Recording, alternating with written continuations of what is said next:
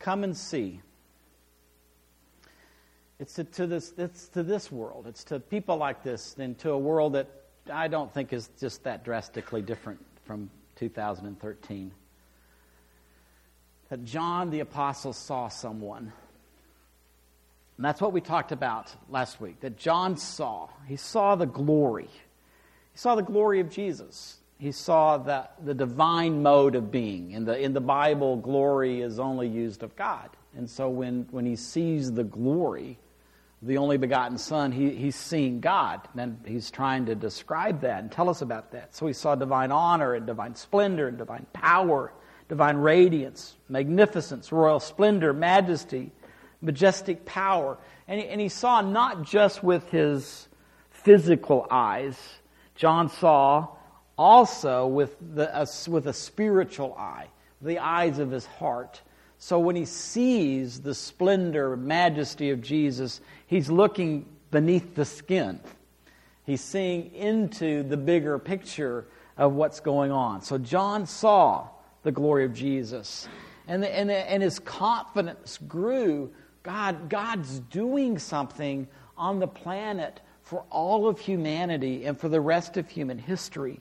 And so he's trying to describe, I saw this one that was born of an earthly mother, Mary, but also this only unique, the monogenes. There's no one like Jesus. There never will be there's nobody like him. He's a unique individual, begotten of God. Dual citizenship, however you want to say it. And he saw that he's full of grace. He's full of graciousness. He's full of attractiveness. He's full of truth. He's full of dependability. He's reliable. And as he saw that glory, he saw God.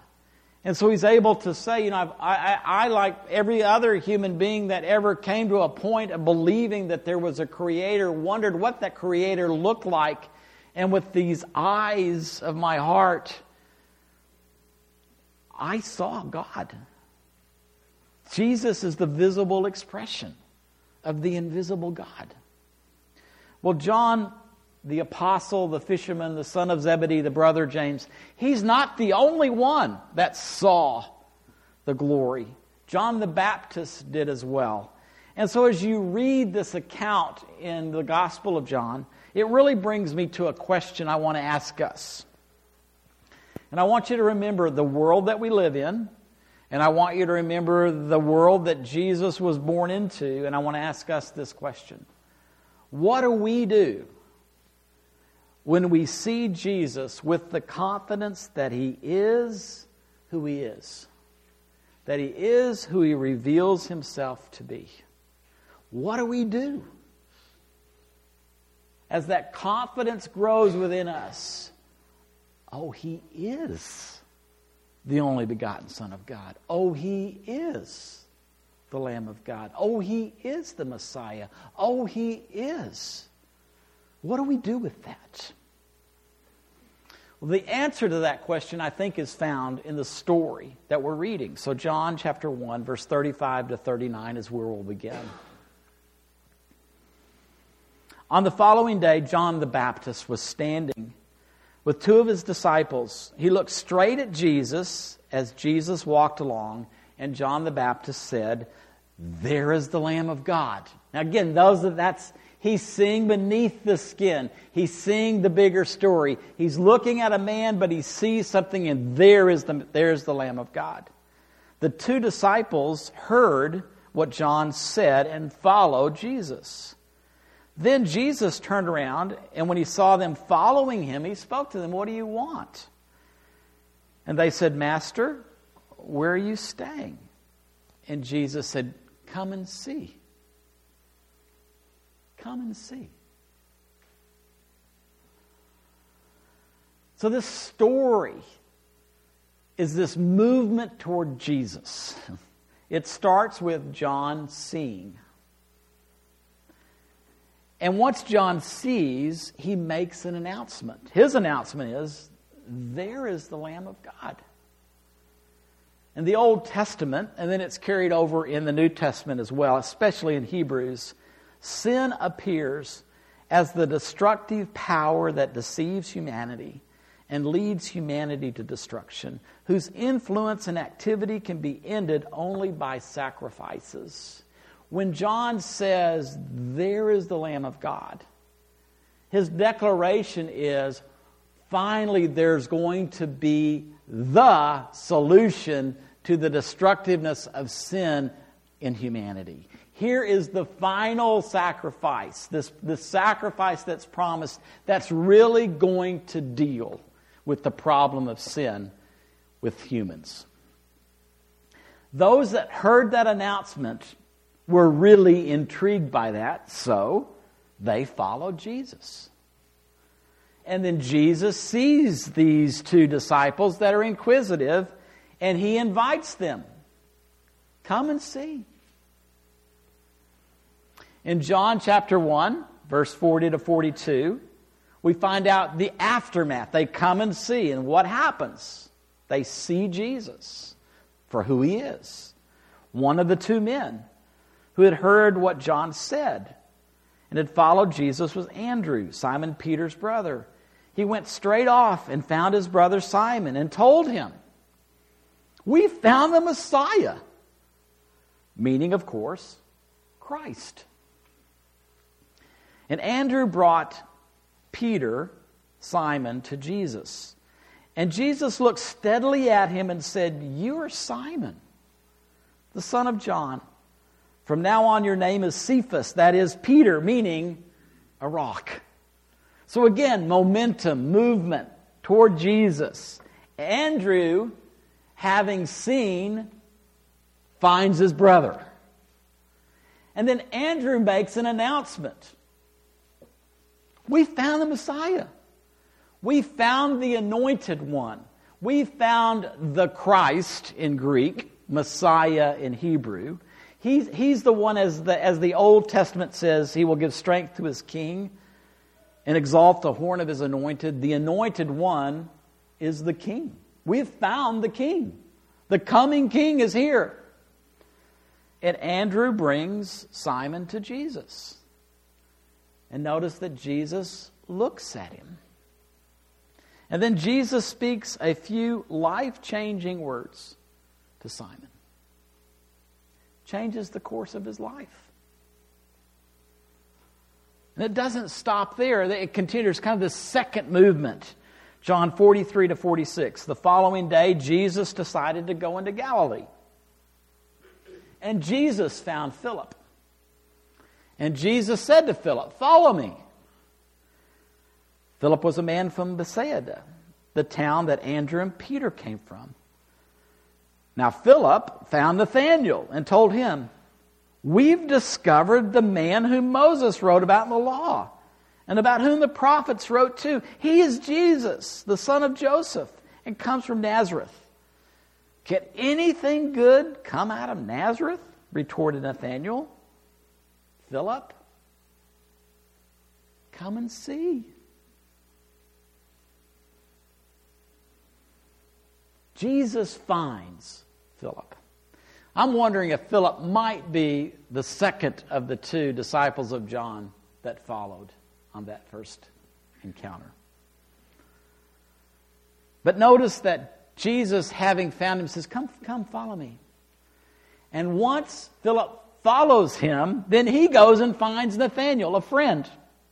And then he makes an announcement. You notice there's kind of a theme here. People running into Jesus, making announcements about what they see. "We've discovered the man whom Moses wrote about in the law, and about whom the prophets wrote too. He's Jesus." So the Old Testament writes about an anointed priest. There's going to be a priest that's going to come along. There's going to be a king that comes along. So now what they're saying is, what we've read in the Old Testament, what we've been promised, it's come true. It's come true in this person, Jesus. Did you notice that Nathanael questioned the announcement? Can anything good? Did you notice that Philip didn't answer him? Didn't enter into debate about, yes, something good could come out of it? No. He just said, Why don't you come check it out yourself? Come with me. Let's go. Come on. Bring your question. Let's go see Jesus. And Jesus comes towards Jesus. Verse 47 to 51. And Jesus says to him, now here is a true man of Israel. There is no deceit in him. And Nathanael said, how can you know me? We've never met. How can you know me? How could you know that about me? When you were under the fig tree, replied Jesus, before Philip called you, I saw you. At which Nathanael exclaimed, Master, you are the Son of God. You are the King of Israel. And Jesus said, do you believe in me because I said I'd seen you underneath that fig tree? Come on. You're going to see something greater than that. Believe me, I tell you, all of you will see heaven wide open and God's angels ascending and descending around the Son of Man. So things continue to happen like we've been reading. Jesus sees Nathanael. Jesus speaks like to Peter. He speaks life-changing words to Nathanael. Changes the course of his life. And then Nathanael gives the final announcement. You are the Son of God. You are the King of Israel. Now my reading started with a question. What do we do once we have seen? But for our community, I got to start. I got to start there. Do we really see? Do we see Jesus for who Jesus is? We need to personalize that. Have you seen Jesus? Did someone bring you to Jesus? Or did Jesus come find you? Have you seen Jesus? Have you seen Jesus, not with your eyes just reading on the pages of Scripture, but with the eyes of your heart, you have seen the Lamb of God. You have seen the Messiah. You have seen the promised King. Have you seen Him? That's a really important question for all of us to be able to answer. My hope is we could all say yes, and together, yes, we see Jesus for who Jesus is, for who Jesus intends for humanity to see Him. We see Him. Then I'm back to my question again. Well, what do we do with that? Well, what happened in this story? Everybody that saw Jesus for who Jesus is made an announcement. Did you notice the announcements? And then I've got to ask us as a community, what is our announcement to our generation? What are we announcing to our family and to our friends? There is the Lamb of God. Another way to say that, we found a solution to sin. I don't know of a single person that hasn't at some point discovered that there's a mechanism within us that leads us toward destruction. I've got a longer history of messing up rather than doing well. I came to an end in myself, and I needed help. And part of that was I needed the power of sin and that influence to break in my life. So I started doing things that were constructive rather than destructive. Now, each of us gets to that place at a different time. But if we get to that place and we basically say, life isn't working so well for me. Our message to our generation is, there is one that is the solution to that. And it doesn't matter what kind of destruction has been going on. Our job is not to point out the sins of our generation. Our job is to say when people are at a place of saying, this life's not working so well for me. I'm looking back at my life and there's just this trail of destruction. Is there anything that can help me? We can say, yes, there is. I have yet, and life's not over for me. I got 40 more years. I'm counting on 40 more years. But up to this point in my life, I have never run into somebody that I needed to tell them, you're a sinner. The people that I interact with already know something's not quite right in my life. For example, we've had a neighbor living together for years, out of matrimony. We did not give him a cold shoulder. We didn't hold up signs saying you're living in sin. We just were neighbors. And truthfully, they were better neighbors to us than we were to them. In all honesty. And then the day came that he proposed to her. And there was this little conversation at our fence, showing off the ring. And my neighbor says to Susan and me, we got engaged, we're going to get married. And she said, we've been living in sin. News to me. I didn't need to deliver that message. Our message is a message of forgiveness. Father, forgive us as we forgive the sins of others. There is the Lamb of God. There is the solution for sin in humanity. That's the announcement we have for our generation. Oh, that we would give that announcement. We have found the Messiah. Have you noticed? Most governments on the planet are broken. How long are we going to put all of the eggs in a basket called government and discover it's not working? When the Messiah comes, the government will rest upon His shoulders. The responsibility will be on His shoulders. The only government that's going to work with humanity is the kingdom of God. That's it. Now, we should still be good citizens. We should participate. But we should not think that those that we elect are going to be our Messiah, because they're not. And the policies, they're not. There's one Messiah, Jesus. That's our announcement to this world. There's one Messiah, Jesus. And things don't have to stay the same on the planet. We don't have to keep hating each other. We don't have to keep going to war. We don't have to keep doing that stuff. We've seen someone that changes the age to something better. That's our message. We've discovered the one that fulfills the prophecies of the Old Testament. We've seen the Son of God, the King. That's our announcement. If we see Him for who He is, this is our announcement to our generation. And the final question all this brings me to is just, who are we going to invite to come and see?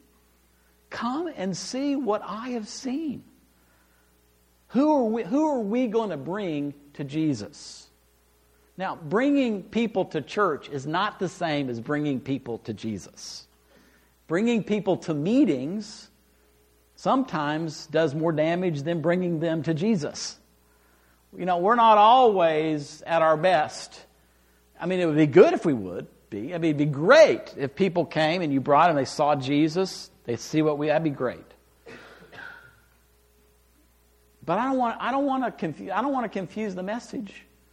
The message is invite people to come and see Jesus. Invite people to come to know Jesus. What happens after that will include the gathering of people that know Jesus. But it's not about bringing people to church. It's about bringing family and friends to Jesus. So I have one hope for the new year. Maybe one public hope. I'll have many others. But I have a hope for our community. My hope is that as we see Jesus for who He is, each of us will bring one other person this year to Jesus. That each of us would invite one other human being to come and see. Come and see Jesus. That's how I think we can benefit humanity in our generation. That's the best thing we can do for the people around us. Come and see Jesus. Then we end with this promise. When Nathaniel, Jesus, I just saw you under the fig tree. You're going to see a lot more than that. I really think that promise is for us as well. So my prayer is that we'll see a lot more. That we'll see a lot more. Which would result in more and more people seeing Jesus. So would you like to stand with me and we'll just kind of commit ourselves maybe to this course?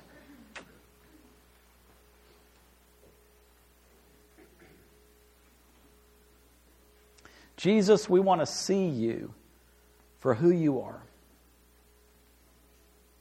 We don't want to interpret you. We don't want to form you, mold you into somebody we think you ought to be. We want to see you for who you are. We want to see you for who you revealed yourself to be. Holy Spirit, I invite you to come and to give us a glimpse of Jesus. I invite you to come and to remove any blinders we might have that keep us from seeing Jesus for who He is. And I pray, Holy Spirit, that as we see Jesus, that you would give to us individually and also as a community, that you would give us an announcement for our generation. Give us an announcement. We've seen Jesus for who He is. Now we announce to our friends, to our neighbors, to our family members, to our generation, this is the Lamb of God. This is the Messiah. This is the Son of God. And I pray, O Lord, that as we make that announcement, that the thing that we'll commit ourselves to individually and as a community is bringing people to you. Come and see Jesus. This is our invitation, Lord. To the lost, the least, the broken, to humanity, come and see Jesus. So Holy Spirit, put that on our heart and put that person on our heart, that sometime in the new year that we'll bring at least one person to you.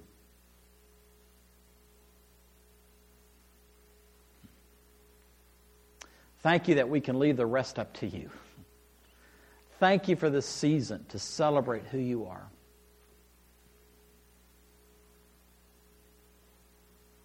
May you continue to bless our gatherings, our Christmas season, in your name. Amen.